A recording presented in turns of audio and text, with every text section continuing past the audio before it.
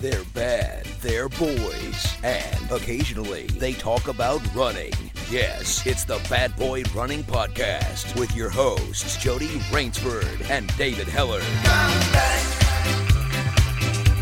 baby, come back. But the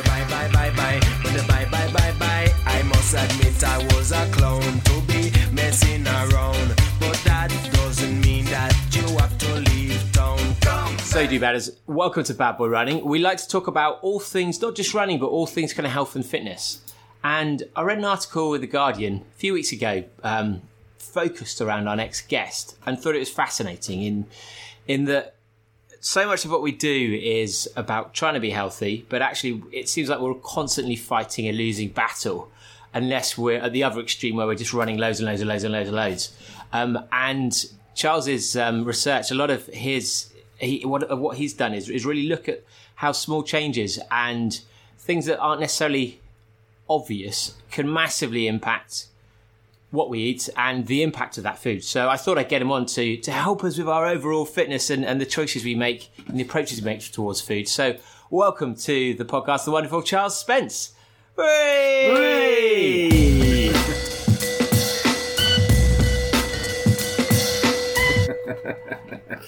How you doing, Charles? Very well, thank you.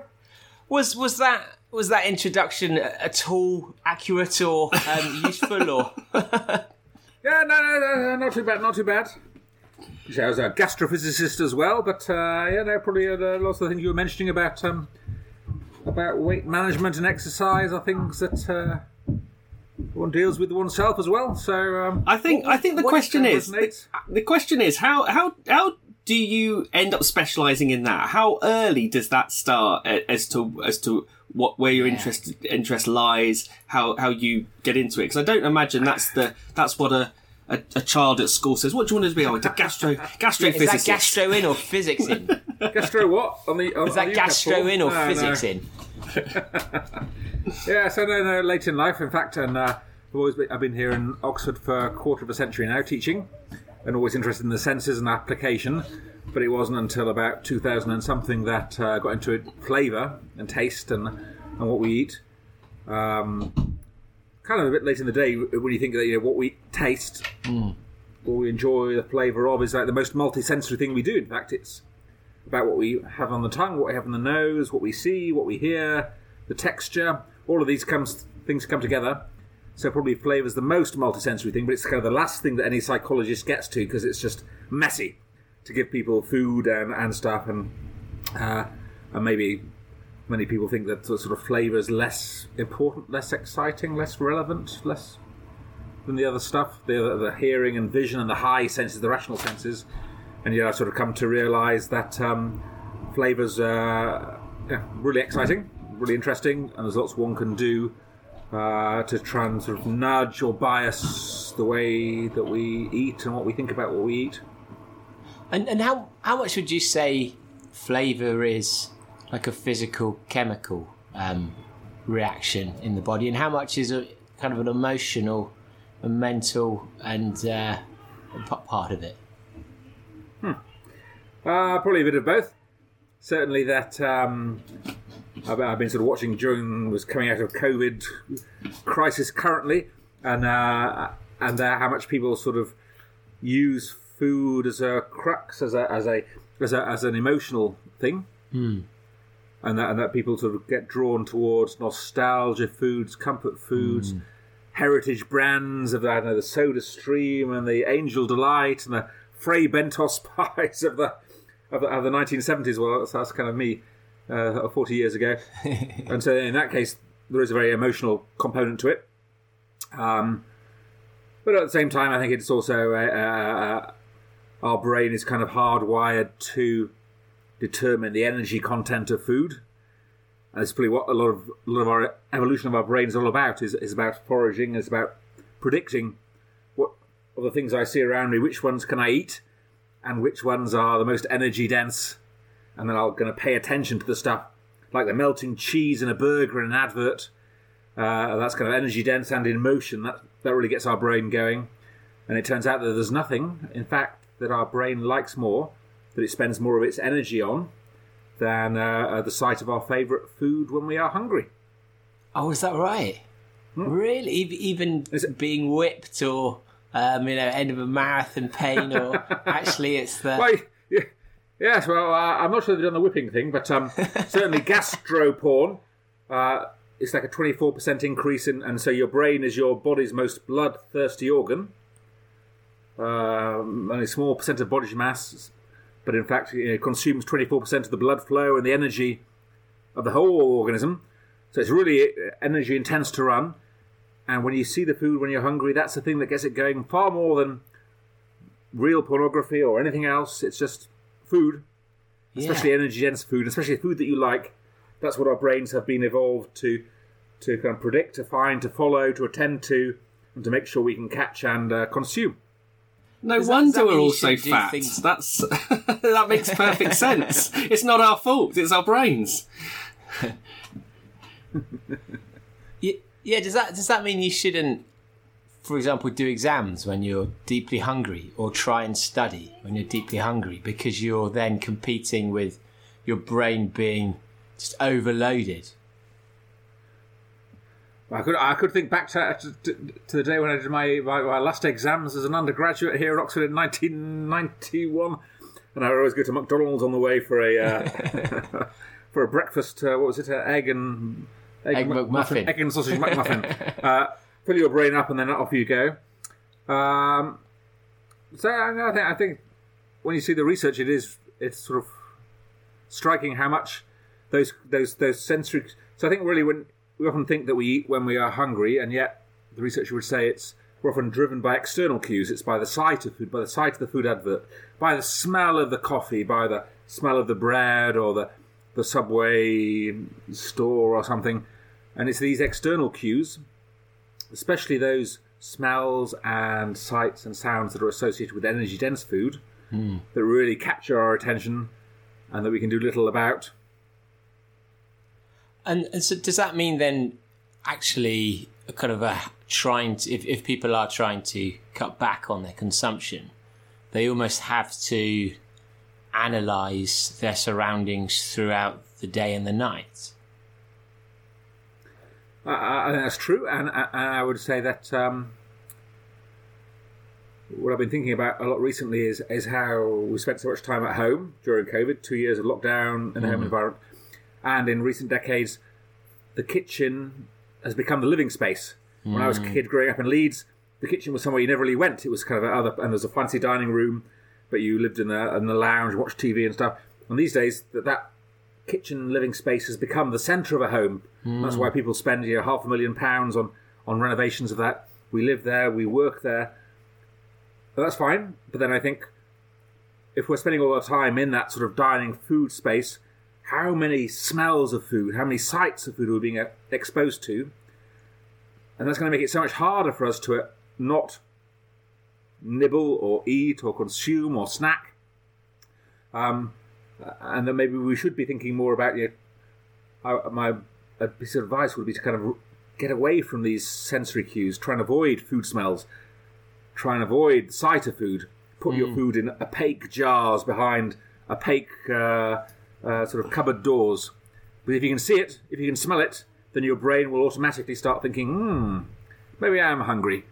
And you find it that much harder to prevent yourself from eating. And is that kind of the rationale behind reducing and the bans on advertising of food as well? Because that, seeing food is obviously driving some kind of desire among children, among people as well. Is that kind of the thinking behind that as well? Yeah. So it's, I guess there's sort of something very powerful and sort of slightly strange going on with the food advertising. On the one hand, I think the food advertisers have figured out what are the optimal triggers for the viewer's brain. Bubbling cheese. And it is, what I call it, yolk porn. It's like melting cheese oozing. That's energy-dense stuff, and it's in motion. And those are the two things that our brain can't resist. and if you have it from a first-person perspective, so I can... Because if I see an advert and it looks like you're eating the burger, that's no good to me. It's your burger. But if I have the camera inside the mouth of the person eating it, then it could be me, and my brain finds it that much easier to simulate the act of eating, and it becomes that more irresistible make it energy dense, make it move. And I think the marketeers have sort of intuitively picked up on many of these things, and hence those Marks and Spencers, the kind of the oozing chocolate dessert of a few years ago. Yeah, they've nailed it, and we can't resist, I think. And sort of the psychology and the science is picking up behind and saying, "Oh, yep, you got that right, you got that right." And as such, we should think carefully about those things. And also, I think about the food TV. You know that there's kind of more food television than ever before. And again, so many of us watch so many hours of that stuff. Even if we don't actually end up making the things that we saw the chefs or the contestants making on TV. So what's going on? Maybe it's just the sight of energy-dense food is great. But I think, again, there it's really worrying when you see that even if you don't make the cheesecake that Jamie Oliver made on his last TV show, when you analyse the kind of the energy density, it turns out to be a 15,000 calorie cheesecake he made. And that's great for keeping you addicted on TV, but it's really not the sort of thing that you should be eating. What was in that cheesecake? I mean, that sounds delicious, to be fair.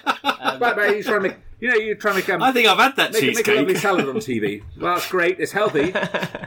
but no one's going to... It's not going to be addictive for our eyes in a way. So I was going to say that can you switch it the other way round? And even if we don't make it, we see those things...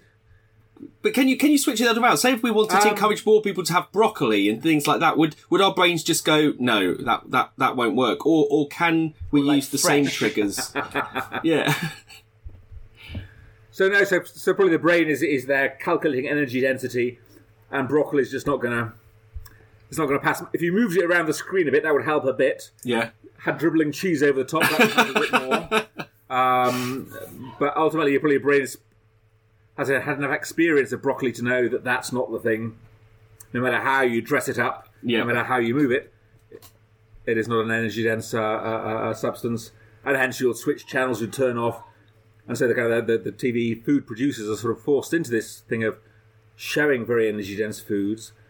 And the research from the psychologists shows, even if you never make that cheesecake that you saw on the TV being made, the very unhealthy one, nevertheless, when you do make something the next time, and you're thinking about what's an appropriate portion, how many calories in a slice, you're biased by what you saw, and you end up consuming more calories than you otherwise would. So do you think producers actually, when they're charting the list of items they're making through a series, they will actually avoid unhealthy foods and go for things that they think will draw people in? Or they'd avoid healthy foods or something like salad. It's going to be very hard, I think, to make making a salad good television. Because what's the point? The viewer's brain just won't get it. There's no value in attending to that. Yeah. Much easier to use energy dense, the fat rich, and if it's oozing, melting, if it's yolks dribbling out of the burger, if it's cheese melting, that's even better still. And I think probably without the science, but the marketeers have intuitively figured out this is what works, this is what sells, and then have sort of honed in on that to make these things that are so almost addictive for our brains that we can't resist the temptation and the second step of even if we don't make the thing that we saw, we are biased by it. So that's normal. So really the only answer, because our brain is so in tune with identifying the sort of the energy density of those, and it literally cannot help itself, and it dedicates so much energy, and our body dedicates so much energy. Literally the only way of doing that is just cutting all of that out completely, cutting off the stimulus of seeing those images, basically going cold turkey on food programs, that's like just changing the environment completely. Yes, yep. And I say only half in jest that maybe Nigella should be up on the top shelf. Because it is, I think, potentially that dangerous for us, that sort of food porn is... it is irresistible to our brains. It gets our brains going more than anything else, literally. And it also sets the norms in a way that's kind of dangerous for us. So how much of our unhealthy lifestyles and obesity crisis can be put down to that kind of visual consumption, if you will. And with things like, say, avocado, which is I think a fruit technically, but quite high in fats. Would that still be appealing because it gives you that sensation, that mouthfeel, or is that? Would your brain go, no, that's it's green, it must be bad. Yeah. Yes. It might be both of those things. I think some of my Japanese colleagues have done studies showing slices of avocado to see whether the fat content does it, and whether your brain can discriminate between good and bad fat, as it were. But I wasn't paying enough attention to remember. But they are thinking about that. An avocado doesn't move, does it? It's sort of it's stationary. It might be mashed or sliced. So you'd have to really draw people in by putting the egg on top, and cutting the yolk and having that dribble down, and that's. It's fascinating, but it's kind of sad that we're so easily tricked into it. It's just, when you, because I'm looking at kind of the list of companies that you've like consulted for as well. I mean, when they're creating food types and everything else, are they fully aware of the science and they're using it in order to try and market it in the right way or make it look that, or are they kind of not aware of it, but like you said, they're just intuitively doing it because they've split tested different ads. So maybe I make a distinction between the sort of the food companies creating the products and the flavours and the brands, and the sort of marketeers and advertisers who are promoting whatever has been created. Yeah. And I think the advertising and marketing has intuited over time what works, what really grabs the attention, moving, energy dense in first-person perspective, close to the viewer. The food companies themselves maybe aren't so interested in that because that's not something they necessarily have to deal with. So they're thinking about how to. Very often we get brought in by companies who are saying we want to, or we were told to reduce sugar, salt, fat, but when we did it, look what our consumers said. Right. Put it back the way it was. What are you messing with our favourite brand? Yeah. So they're in a kind of catch-22 situation of what do we do in that circumstance, and that's when we kind of get brought in, not as a flavour chemist or a chef, but as a psychology and a sort of gastrophysicist to try and say, okay, how can we manipulate? It's not the right word, is it? But how can we modify the situation? What can we do so that we can actually deliver an experience of sweetness, say, without the sugar? Yeah. And for that, we might think, okay, I remember 8 years ago, we did a study on what was then cocoa chocolates that came out in England. And that seems like a completely the wrong name. It's a milk chocolate truffle, whereas cocoa sounds very angular, it sounds very bitter, it sounds very dark chocolate. And that seems like completely the wrong name for a smooth, truffly milk chocolate. Yeah. And that was what we found in our lab studies. And in fact, the brand sort of disappeared from the shelf thereafter. But I think the food companies are thinking now, they are incorporating more of the science, the psychological science. And I do see people like the Unilevers of this world, they have patents around the asymmetrical lasagna, which is kind of if I'm going to reduce the salt, say in a cook at home microwave lasagna meal, then I can make your experience of saltiness, which is kind of like much more intense, if I can put all the salt in the first bite you take, or if I kind of asymmetrically layer it. So I put salt in the first layer of meat, nothing in the next, some salt in the next. For exactly the same amount of salt, I can get a much richer, salty perception. And they have various patterns around this to say, okay, we are taking the science on board, and there are tricking the ways of the mind. But when you taste something, you will always imagine that the first bite you're paying attention to, what is it? Is it as I expected? And thereafter you assume the rest of it's exactly the same. So if I can load all the unhealthy stuff in the first mouthful, it might be on the crust of a piece of bread, or then I can drop it out of the other mouthfuls and rely on your brain's tendency to say, okay, I figured out what I'm tasting, so I can switch off now, and the rest of it's just going to taste the same. And this is happening, it's sort of being incorporated in products. Not that necessarily the food companies will talk about it or tell you about it. It's not to their advantage to do so. And in fact, as soon as they say, we've got a product with reduced sugar, with reduced salt, with reduced fat, you probably couldn't tell it had any of those things before they told you about it. But as soon as they announce we've got the new reduced sugar drink, suddenly consumers say, "Oh yeah, tastes different, doesn't it? I don't like it as much." Yeah, so you can't really taste it, but if they think it's And can they kind of boiling froggers to lower salt, lower sugar, just by edging and edging and edging and edging? Like, would that work, or is there a limit where we'd suddenly want it? We'd be like, this is too low in salt, this is too low in sugar. I think that can work, and it definitely does work. In the sort of favourite example will be some breakfast cereals, where over a period of decades, I call it sort of health by stealth. That they have gradually reduced the salt content by maybe 25% over some number of years, but doing it so gradually that no consumer notices that this packet of cereal this doesn't taste any different from the last one, and the next one doesn't taste any different from the last one. But over a period of time, you can gradually decrease it. And someone from a coma is going to be just horrified. They're going to come out, go for their shreddies.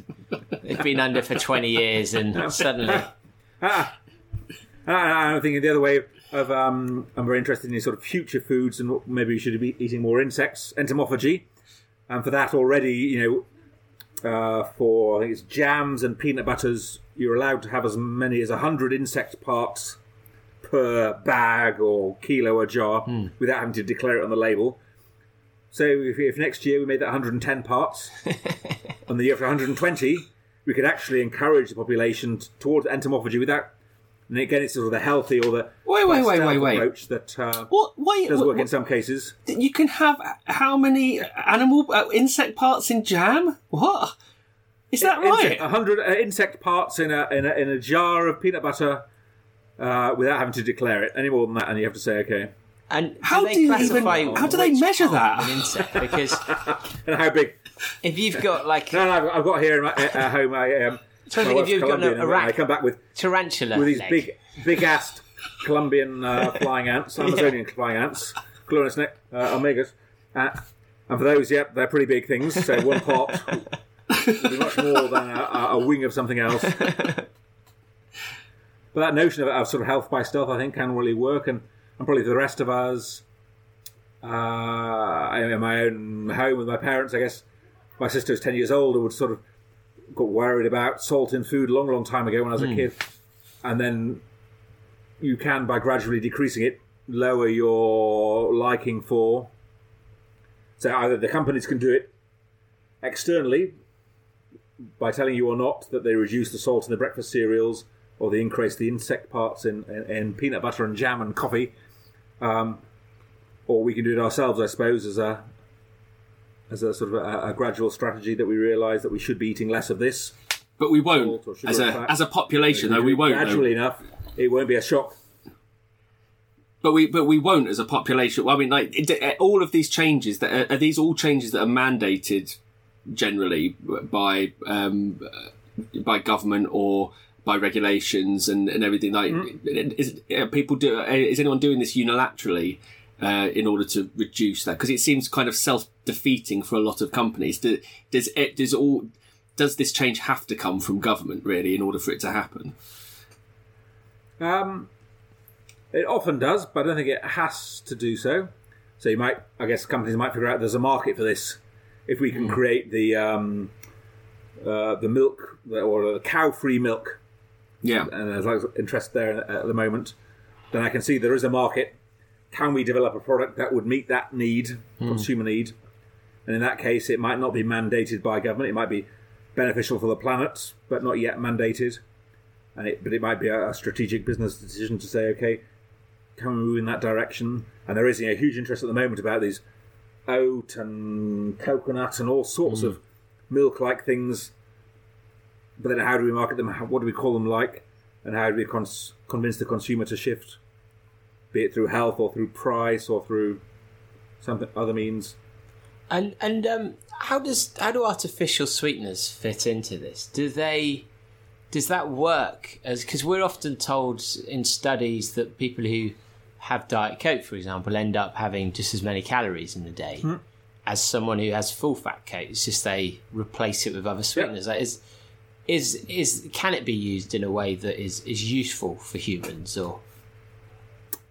I think probably not. So I think the things you were mentioning are true as far as I've read the literature, and that in fact, if that sweetness that you taste, if you detach it from its meaning in terms of calories, because it could be empty artificial sweetener with no calories, or that same sweetness in your mouth could mean lots of calories, then your brain just loses its sense of what's going on.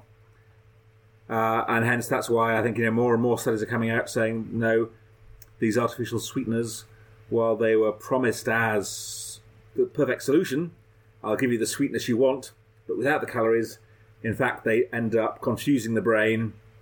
And again, not only do those who drink the artificially sweetened drinks, I mean, I suppose some of these might be naturally sweetened, like things like stevia, I guess, would be very, very sweet, but without the calories. So it's not just the artificial ones that are doing it. It could be natural, non-calorific sweeteners, but they just confuse the brain, and the brain says, okay, I don't know what I've just had. I don't know what it means anymore. And that can lead people to consume more. And that's why I think, again, in some of the companies we're working with, we're thinking about, can we use sweet smells instead, or sweet colours, or sweet sounds to do the work? Because I know that if you smelt something like vanilla, or strawberry smell, or a caramel smell, your brain would think that's going to taste sweet. And so can you use olfactory smell sweeteners to make up for a lack of sort of calorific sweeteners in a drink? And maybe your brain will be able to keep those things separate and say, okay, I smelled vanilla, it smelled sweet, it tasted sweet, but not end up consuming more as a result. And that's kind of an ongoing project we have with the sort of Danish drinks manufacturers and elsewhere. And then can we do clever things like, if I know that something like vanilla makes you think of sweet, smells sweet, and strawberry smells sweet, and caramel smells sweet, if I put those three smells together to have a caramel, vanilla, strawberry kind of smelling thing, will that smell extra sweet? Because your brain's got kind of 3 times the cues to say, or does your brain just say, I've no idea what that is? You can't really decompose it, and that's kind of the research currently to say, how can we optimise? So does that mean, depending on the type of air freshener you use, you could be actually almost prejudicing yourself to more weight, more hunger, just because you've got some like vanilla Alpine Fresh in the toilet, or? So vanilla's a kind of a really interesting one. I've just got a paper about to come out, I think, in the next few days, or accepted the next few days, about vanilla. It's a really curious thing of, obviously in Europe, didn't exist 500 years ago, and suddenly it's taken over as you say, an air freshener, as a component in perfumes, but also as a key flavouring, and one that we associate with sweet, despite the fact that if you've ever bitten into a cured vanilla pod, it tastes horribly bitter. It's disgusting. And yet somehow we associate the smell with sweetness, even though the thing itself tastes bitter. So it's a really interesting case. And those vanilla scents in spaces, and the various store, I think Sony might have vanilla in its store scent or something. Oh, really? Definitely others do. Really? As a component of, is that making us, we're smelling sweetness? Does that prime us in the same way? I think, when you go to the train station and you smell the coffee, or the bookstore and you smell the coffee from the coffee, you weren't going to have a coffee, but you can't help but by these external cues, and that can come from the TV or it can come from scent. And so these vanilla home smells, one could be worried. Probably known from the research. They could. I know if there's a food smell around. I know if I pump out the smell of bread, then of course you buy the bread in the supermarket. If I pump out in a restaurant the smell of melon, then you're more likely to choose a fruit option, so something healthier. So definitely it can work, but I haven't seen anyone actually, playing with that on that vanilla theme to see whether vanilla just makes you calm, or whether you smell vanilla, you think sweet, and you say, okay, I want that ice cream or cream tart or whatever else you associate. Does that mean you're always hungry then, if you're having to constantly test these flavours? Well, I'm certainly worried about the environments in which I am and think about. I, like everyone else, live mostly downstairs here in the kitchen, come living room. So how can I kind of nudge myself towards better choices? And that could be through having a bunch of flowers. I say it looks beautiful to the eye, but I'm more interested in its scent and how that might bias my choices. And just the point of a bowl of fruits that you can see, and all the calorific sweets, crisps, nuts, biscuits. They're all hidden away behind an opaque cupboard door that you can't smell, you can't see. So why wouldn't you sort of use these sensory nudges in a way to bias yourself? And I did just have a carrot, but I ate it. So are all humans? Is the human brain the same everywhere in terms of its level of sensitivity to sweetness and everything, or are there regional differences between brains, or cultural differences, or can we train ourselves to have less of a?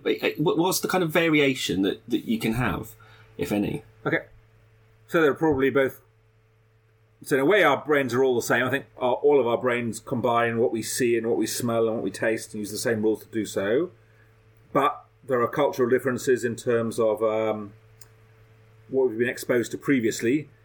So one of my favourite examples I was telling the students about today is benzaldehyde, which is like the smell of Mr. Kipling's Bakewell tarts. Cherry almond kind of scent. Yeah.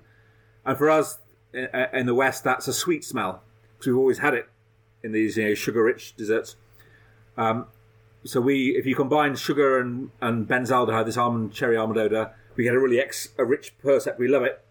But go to Japan, and they don't have Mr. Kipling hasn't made it over there yet, and they don't have cherry almond tarts. But what they do have is a lot of sour and sort of pickled vegetables and condiments, and there you get cherry almond with a sort of savoury or a salty taste instead. And suddenly in Japan, their brains integrate the smell and the taste, but they combine different things. They combine the salt or the MSG, the umami taste with it, the smell of benzaldehyde. For us, it's sweet taste. And so we're all doing the same thing, all combining the senses, but which combination works differs by culture. And then probably there are also individual differences that... when you look at populations within any culture, there are sweet likers, there are sweet neutral, and there are sweet dislikers like me. Sort of as you increase the sweetness of something, the sweet likers say, yeah, I like it more, even better, give me more sugar. Sweet neutral, it gets better for a while, and then as you add more sugar, it's just neutral. And I'm kind of a sweet disliker. I hate ice cream and things. They just taste so sweet. And as you increase the sweetness, the sweet dislikers say, no, I really don't like it anymore. And those three groups, sweet likers, sweet neutral, and sweet dislikers, are within probably any population, and probably genetically determined rather than culturally so. And is one group bigger than the other? People getting... I was going to say, is one group bigger than the other? I wanted to say it's probably about a third of each, maybe. Maybe. And on top of that, of course, you've got the super tasters, the medium tasters, and the non-tasters. So some of us have 14 times as many taste buds, there's little dimples on your tongue, as somebody else.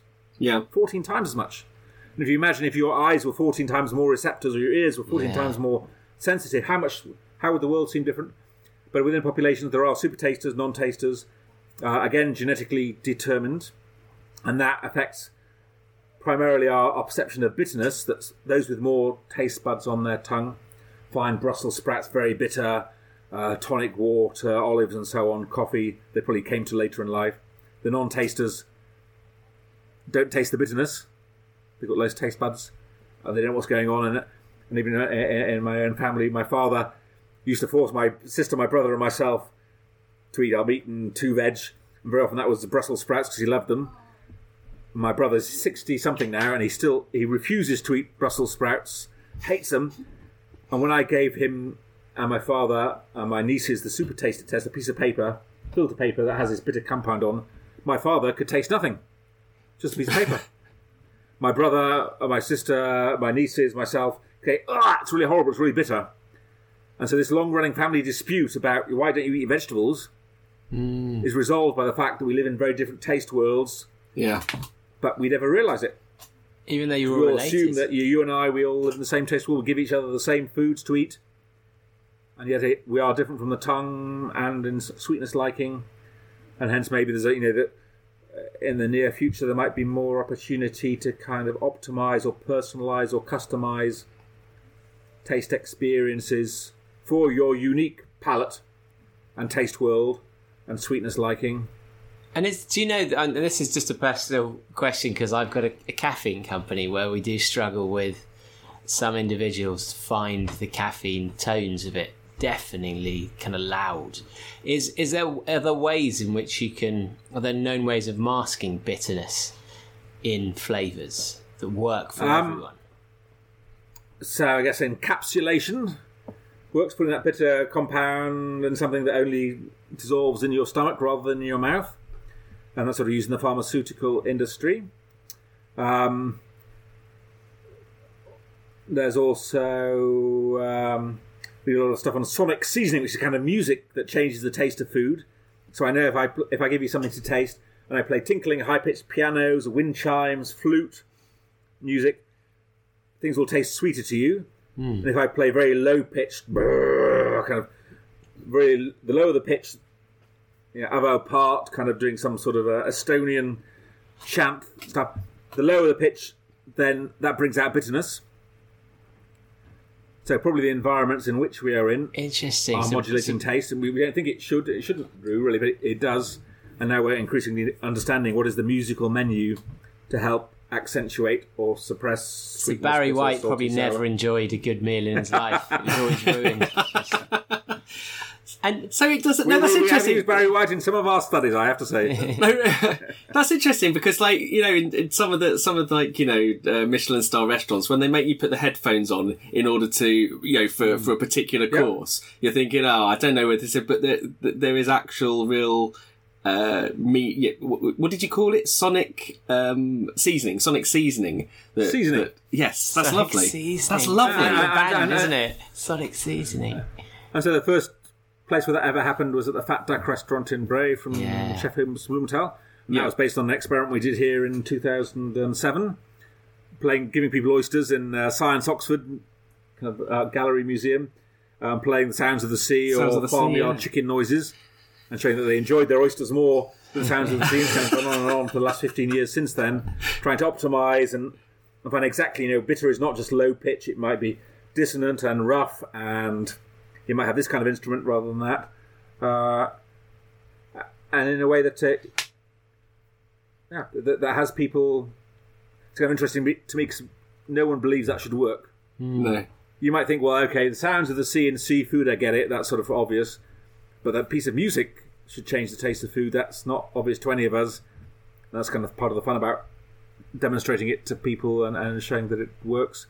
And so when I'm thinking about, say something like a wine, and people say, well, I opened the bottle and it didn't taste as I remembered it. So I'm going to open another bottle of wine and say, no, just try changing the lighting, change the colour of the light bulb, change the music listening to. And that indeed could be enough to change your experience of what you're tasting, bringing out. And we've shown with 3,000 people in London at the Campo Viejo Colour Labs in 2014 in the South Bank, that adding red lighting makes wine taste sweeter. Adding this tinkling high-pitched music makes the wine taste sweeter. Put those two things together, and you can get a 15 to 20% increase in sweetness as compared to acidity, just by the music you're playing and the lighting you've got. So actually, Majestic should be doing kind of localised taste booths for when you're buying wine, just to really... And many brands are already in that space of... offering sort of sensory apps where you go into the store and you buy your bottle, your tub of ice cream, your bottle of wine, whatever it might be. Then you sort of scan the label and the QR code, and then you get a download of recommendations. Here are some tracks that will bring out this taste. Oh my God, really? And that is happening now. Yep. That's incredible. That's incredible. I remember as a kid we used to have these... We used to have these graphic equalisers on the hi-fi at home. And you can have the studio setting, the stadium, the church, and it would sort of change the frequencies. And probably we could have like a tasty cue, which will be like a graphic equalizer to take your favourite music on your whatever music device you listen to, and then sort of tweak the frequencies or pick the tracks at meal times that would bring out sweetness.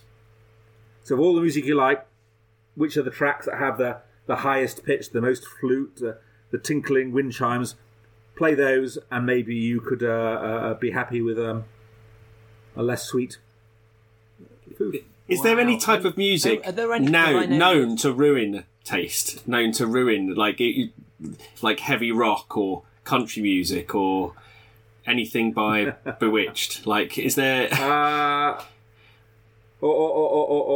No, so we did a study with a food delivery company a few years ago, and we had like the most common takeout foods in the UK, which would be Thai, Chinese, Indian, Japanese, Italian, and we had various pieces of music, and we had 700 or 800 people sort of judging the appealingness of those typical takeout meals while listening to jazz, rock, Justin Bieber, and it turns out Frank Sinatra or Nina Simone were the best. They really made the food look more appealing, whereas Justin Bieber, he was out. He was the worst choice you could have. Don't eat your takeaway to meal. Justin Bieber. That's the key. David, you're gonna have to throw away all your CDs. You have to wonder. Yeah, true.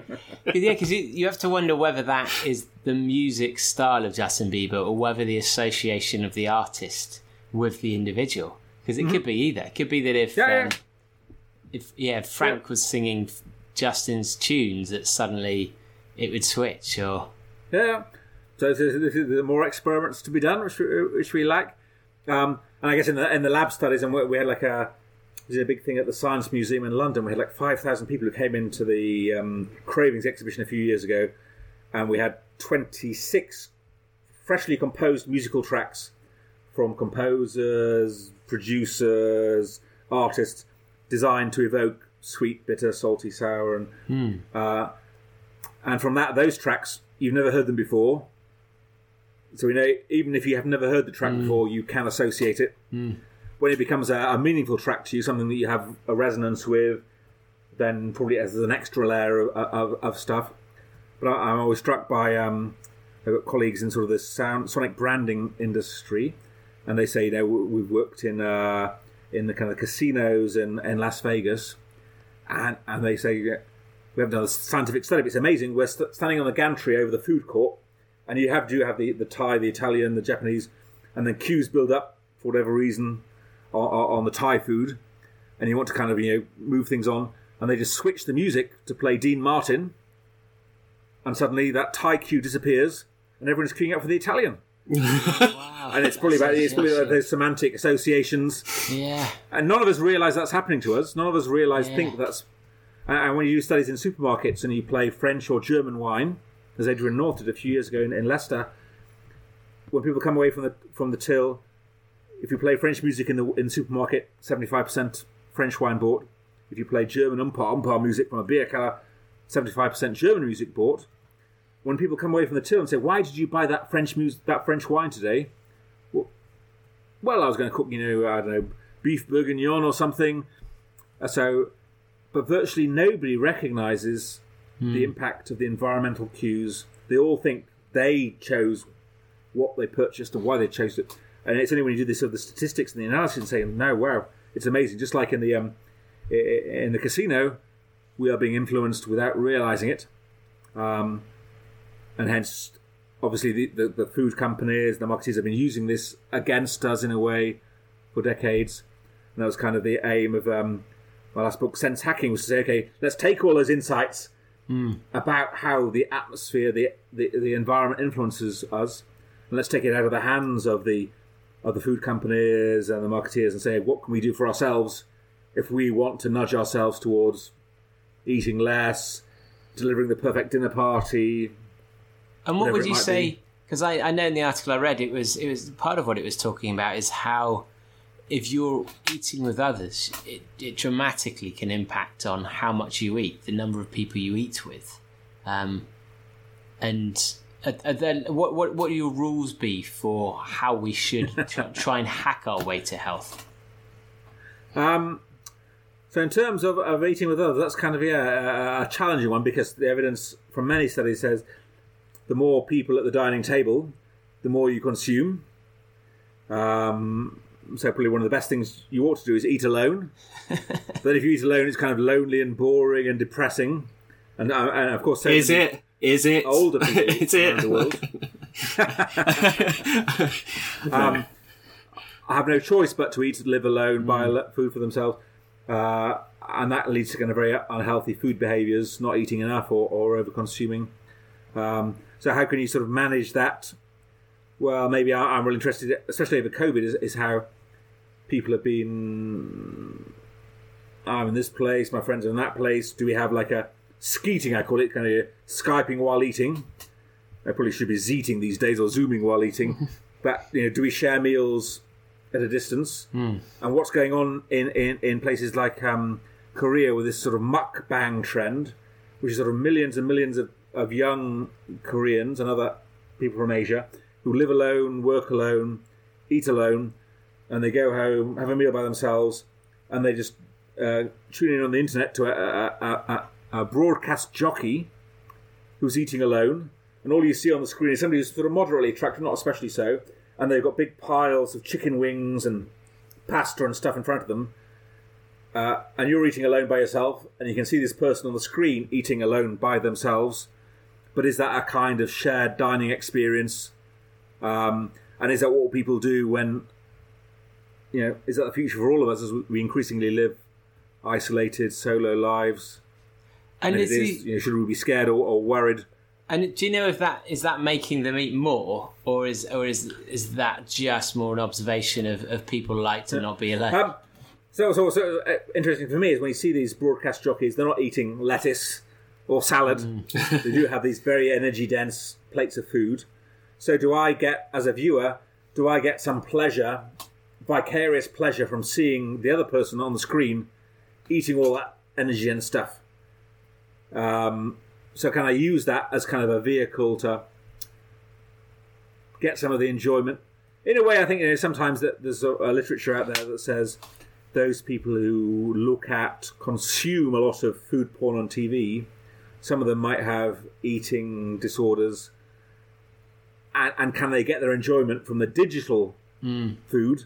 And by so doing, use that as a technique to actually suppress their own consumption?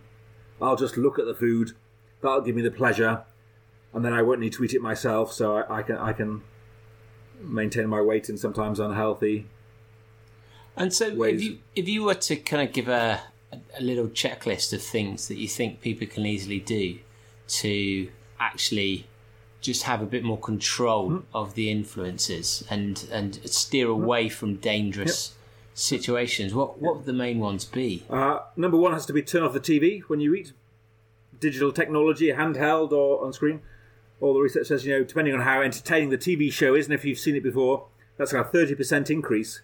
So the more you focus on what you're eating, the more you focus on the sensations, the taste, the smells, the textures, then the sooner you are satiated, you stop. Whereas if your attention's on the TV, on your mobile device, your brain doesn't recognise the stuff that's going in, and your brain seems to use like the number of sensations as a cue to say when to stop. So if you wait for your stomach to feel really full, that's way too late.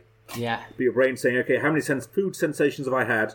And if you're distracted by the technology, you don't realise, so you consume more. Yeah. And anything you can do to kind of focus on the taste helps you to be satisfied with less. I think eat with heavy cutlery. I've got my bowl of soup here. I'm not quite finished yet. But so often, when we eat with the plates and the bowls on the table. We can reach down, but why don't we hold the bowl in our hands? Yeah. So kind of bowl food. But what happens when you hold the bowl is you feel the weight, and either heavy cutlery or heavy plateware will make you feel more satiated. And also by having a bowl closer to from holding it up, I'm smelling the aromas much more, so I'm getting more sensation from the food than I would do otherwise. Then it's got to be thinking about the music that's playing in the background. It's not neutral. It's not irrelevant as we feel. It really does have an impact. And am I being entrained to the musical beat? So, am I eating, drinking faster if the music is a higher tempo? And what could I do to? Wow. And this is probably the best one. You can't quite see here. It's a rimmed bowl, and the research says you can use illusions. So a rimless bowl is much better because it gives tricks the brain into thinking there's more food there than is actually the case.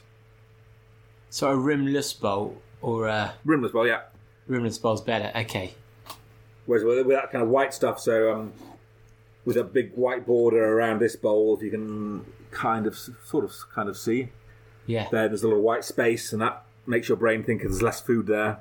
Whereas if the food comes up right to the edge, even if it's the same amount of food, and we've done studies, with sort of breakfast cereals, where you think in the morning you get up and you get out the bowl of breakfast cereals, put it on the breakfast table, and then you're thinking, well, how much shall I serve myself today? Yeah.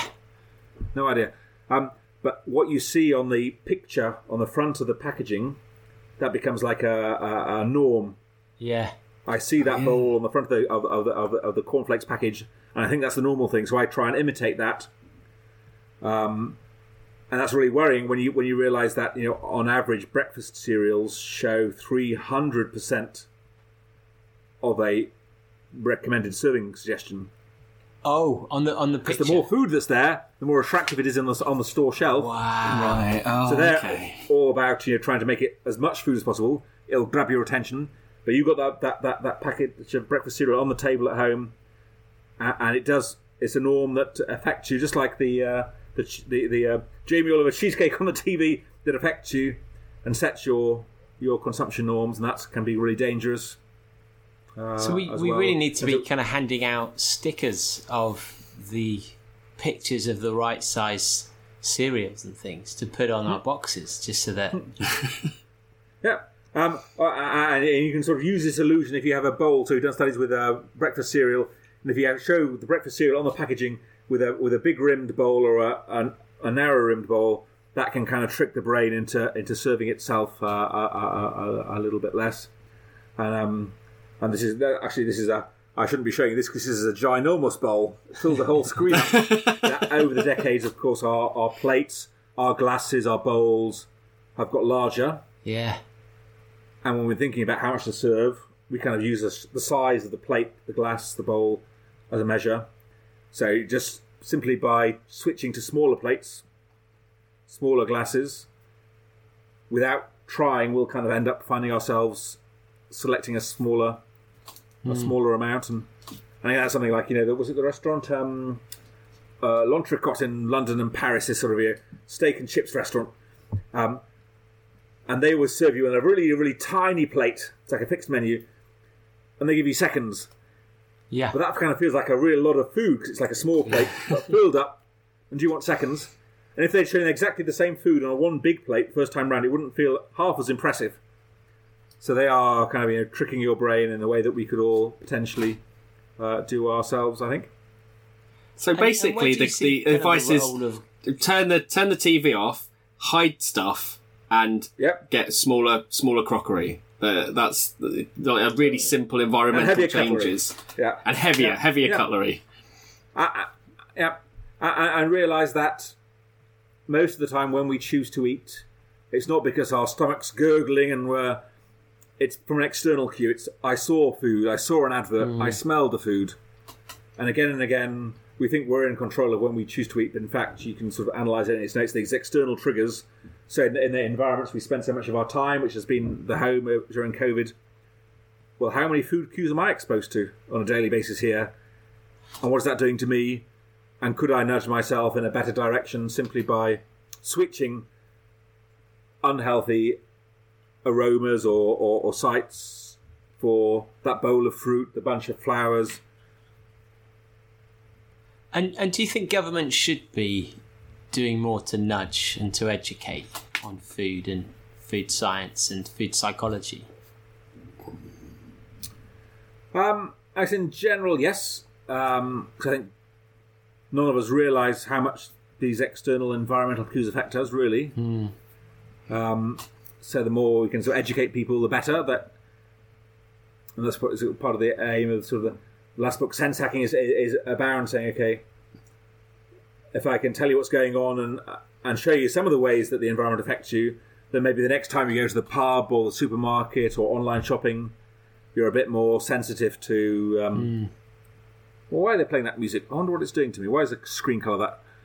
Why is the most expensive or the most energy dense thing down by my mouse or whatever it might be? So in that sense, yes. But at the same time, I wonder,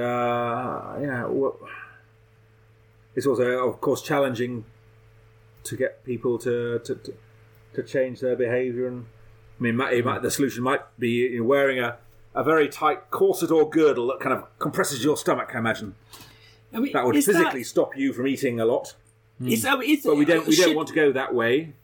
Should the goal really then just to be much more mindful of when we are actually hungry? Like if there's so many, if we are essentially all emotional eaters, and the only reason we're eating at certain times is because we are either conditioned into thinking, oh, it's 1 o'clock, I need to eat now, or there's food around me, or I've seen food.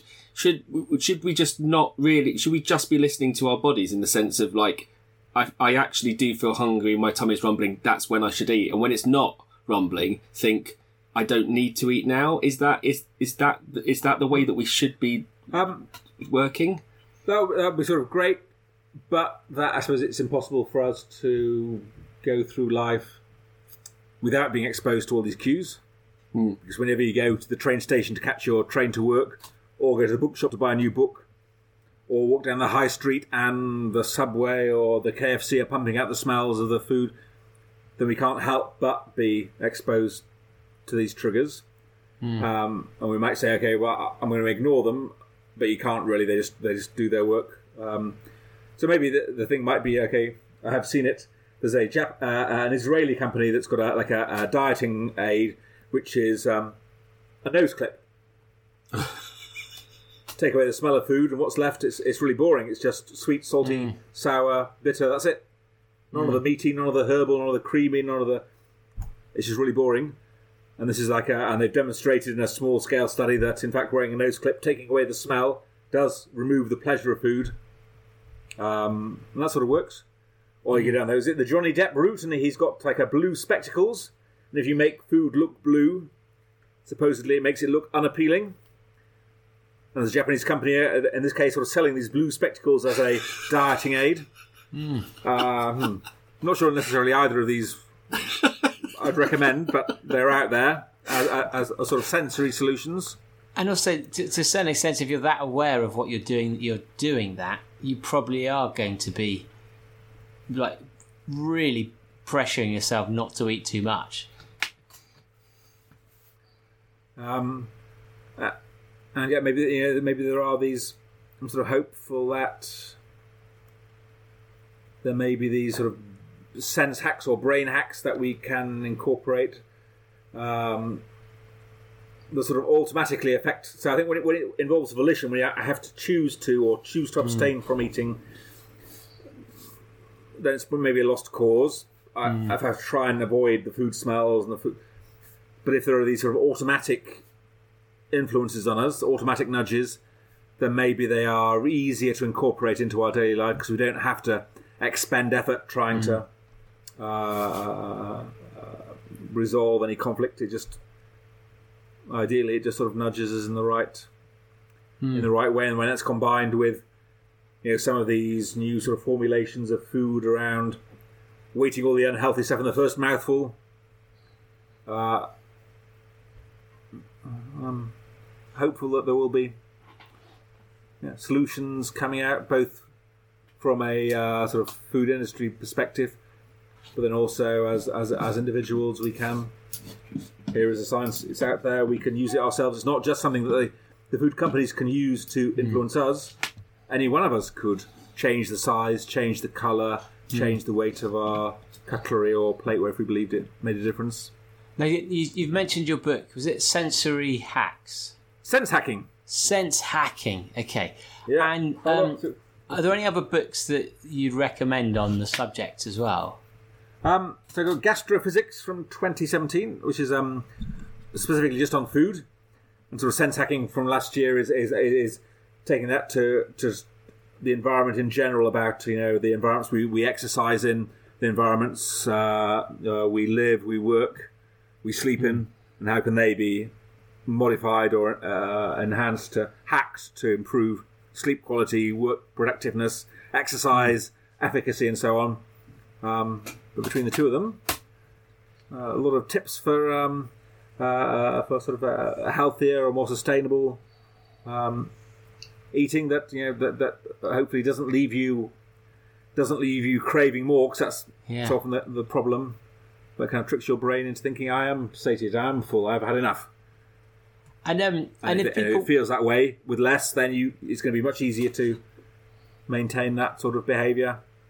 Yeah, absolutely. And if people want to kind of follow your work or your progress or future discoveries, is there an easy way for them to do that? No. I don't have a mobile phone, don't have Facebook, don't have Instagram, don't have any social media at all. Unfortunately. I guess you just have to wait for the next book. But there's plenty of good stuff on those two books, and are easy to find on the internet for those who would like to ask questions or find out more. Amazing. Well, thank you so much for coming on. It's I mean, you spoke about a lot of things that weren't in the articles I've read already, and I just think it's fascinating. So we'll share the links for the book in the Facebook group, and if you do make any kind of write any new books or new discoveries in the future, then please do consider us, because we'd love to hear all about what that is. Will do. Wonderful. Thanks so much, Charles.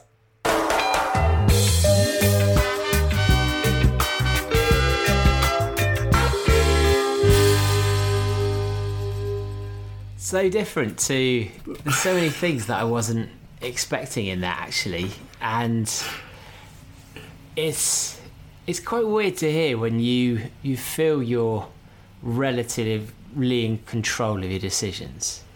And yeah, absolutely. Realise, I mean, the small thing, like eating with others, like the stats that they mentioned in that was we consume 35% more food when eating with one other person, rising to 75% more when dining with three others. Just think how often you order that starter or the extra pudding. Oh yeah, I suppose so. That's true, isn't it? Yeah, you do tend to...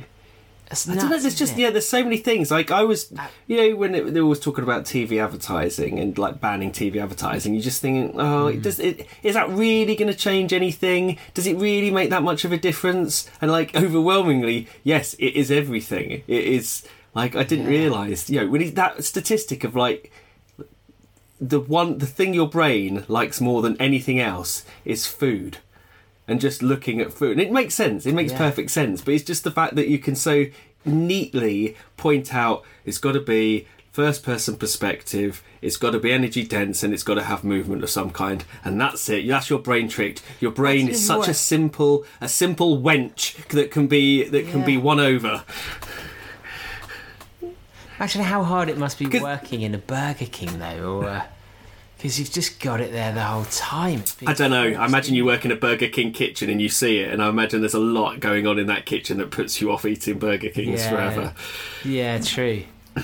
But even your route to work, it probably makes sense to actually consider the shops you walk by, the adverts you walk by, and potentially taking different routes. Or when you go out to buy your sandwiches for lunch, thinking, right, do I walk past this shop or that shop? Because small things like that could really impact on how hungry you feel when you're making that purchase. Have you read or listened to Atomic Habits at all? No. No, okay, you should watch it, because Atomic Habits is really, it's all about... There's another book called The Power of Habit by Charles Duhigg, and James Clear's Atomic Habits it builds on that, but it is much more practical. It gives practical things, and it's all about environmental design, and it's about that willpower is willpower and discipline can escape you all the time, and the way to do it is to design your environment so that you maintain good habits. And I did this for a while, and doing things like making sure that there's no bad food in the house, but just something simple as whenever you walk into the kitchen, the first thing that you see is a bowl of fruit and a bottle of water, because you're more likely to drink the water because it's there. The trigger's there. You don't have to do anything. Whereas then Libby thinks this is ridiculous, having this bottle of water and this thing in the middle of the kitchen. She keeps moving it, and then it's out of my sight, and then I don't. There was like a period where, because these things were kind of in your line of sight, easy to get to, treat them right, and then when they were kind of out of sight, you forgot about it. And so it's just incredible, like the kind of stuff. The other thing we mentioned about the whole food porn and how looking at pictures of food can sometimes help you feel sated. That was so true. When I've done fasting before, and sometimes when I've done fasting, if I've done it for like 2 or 3 days, I will then open a cookbook and go through under the auspices of this is what I will cook when I finish this fast. But it kind of helps to, I don't know if anyone else has done fasting, kind of like has looked at food, because you think, if I look at food I'm just going to end up eating it and stuff like that, but actually it was a good way of just fulfilling that need to kind of have food on your mind, if that makes sense. But it's kind of sad that basically all eating is kind of emotional, that so little is actually because you're hungry. Yeah, massively. And how much your weight is determined by circumstances that you may be able to control, but for some people they may not be, and that's the hard thing. Some people won't have the ability to actually control everywhere they live and everywhere they interact. I love the idea. I love the idea. I mean, that is one of the best things I've ever heard, the asymmetrical lasagna. I mean, that is just utterly brilliant. Just, your first, and it's so true. It's true with everything. It's like your first couple of bites of everything are the most important. Then after that, you kind of forget what it is you're eating. It's like a beer. Your first couple of sips of a beer, incredible. When you're on your 9th, it doesn't really. You could be drinking like Soda Stream or something. It doesn't matter. And but yeah, it does. That's fascinating that food companies are doing that, and that kind of might be the key to everything. I wonder if you can kind of do it with. I don't know if you could do it with health foods. Just dip a bit of broccoli in some chocolate, and your first mouthful of broccoli is chocolate coated, and then you kind of just eat more and more of it. Or really salty, or let more cheese, like cauliflower cheese, or things like that. Were the first ones, and more. It must work, but well, a bit different for your listeners, because just saw the article and thought, actually, I'm sure everyone... So, do-badders like their food. Especially from someone who's... Yeah, exactly. And half of the reason why we exercise is actually so we can eat a bit more. That's why we're ultra runners. And especially for someone like Charles, who's one of the leading experts in the world. So if you've got any other recommendations of guests or subjects you'd like us to have on, then message me, david@badboyrunning.com. I'm trying to think of other episodes that are similar to this. We've not really done much to do more with food. I mean, we knew Greg is really great to do with nutrition, but we've not done much about food in general. Kind of why? No, not about like kind of the psychology behind it. No, we haven't. Not really. I mean, if you actually want general sports nutrition, like Matt Fitzgerald's brilliant about that, and we touch it a little bit to do with DNA with Andrew Steele, when he talks about how DNA actually impacts on some things to do with how we respond to food, but fairly untouched upon topic by us, which is quite rare. But yeah, do-badders, if you like this episode, please do subscribe, please do review us. We've not had many reviews actually recently, because we've forgotten to ask people, so please do leave us a fun one and we'll read it out if it is indeed funny. Anything to throw into the mix, Jody? Yeah, if you want to discuss this, head over onto the Facebook group, answer 3 questions, and we'll let you in so you can join the conversation. I would tell you to buy some merch, but I've been told in no uncertain terms by Lorna that the merch store is closed while she's doing Run Britannia, so she doesn't want a load of orders piling up when she's away. Fair enough. Which I think is brilliant. So please order loads. And thanks for listening, guys. We'll I can't remember what else we normally say at this stage. I'm off to get a massive bowl of ice cream. So I'm off to have some jam with a load of insect legs in it. See you later, man. Yeah, cricket jam. See you guys. Bye bye bye bye bye bye bye bye bye bye bye bye. Baby, come back. Bye bye bye bye. Bye bye bye bye. I must admit I was a clown to be messing around, but that doesn't mean that you have to leave town. Come back. Yes, and give me one more try, 'cause a love like this should I never ever die. Come back. Fuck you, buddy.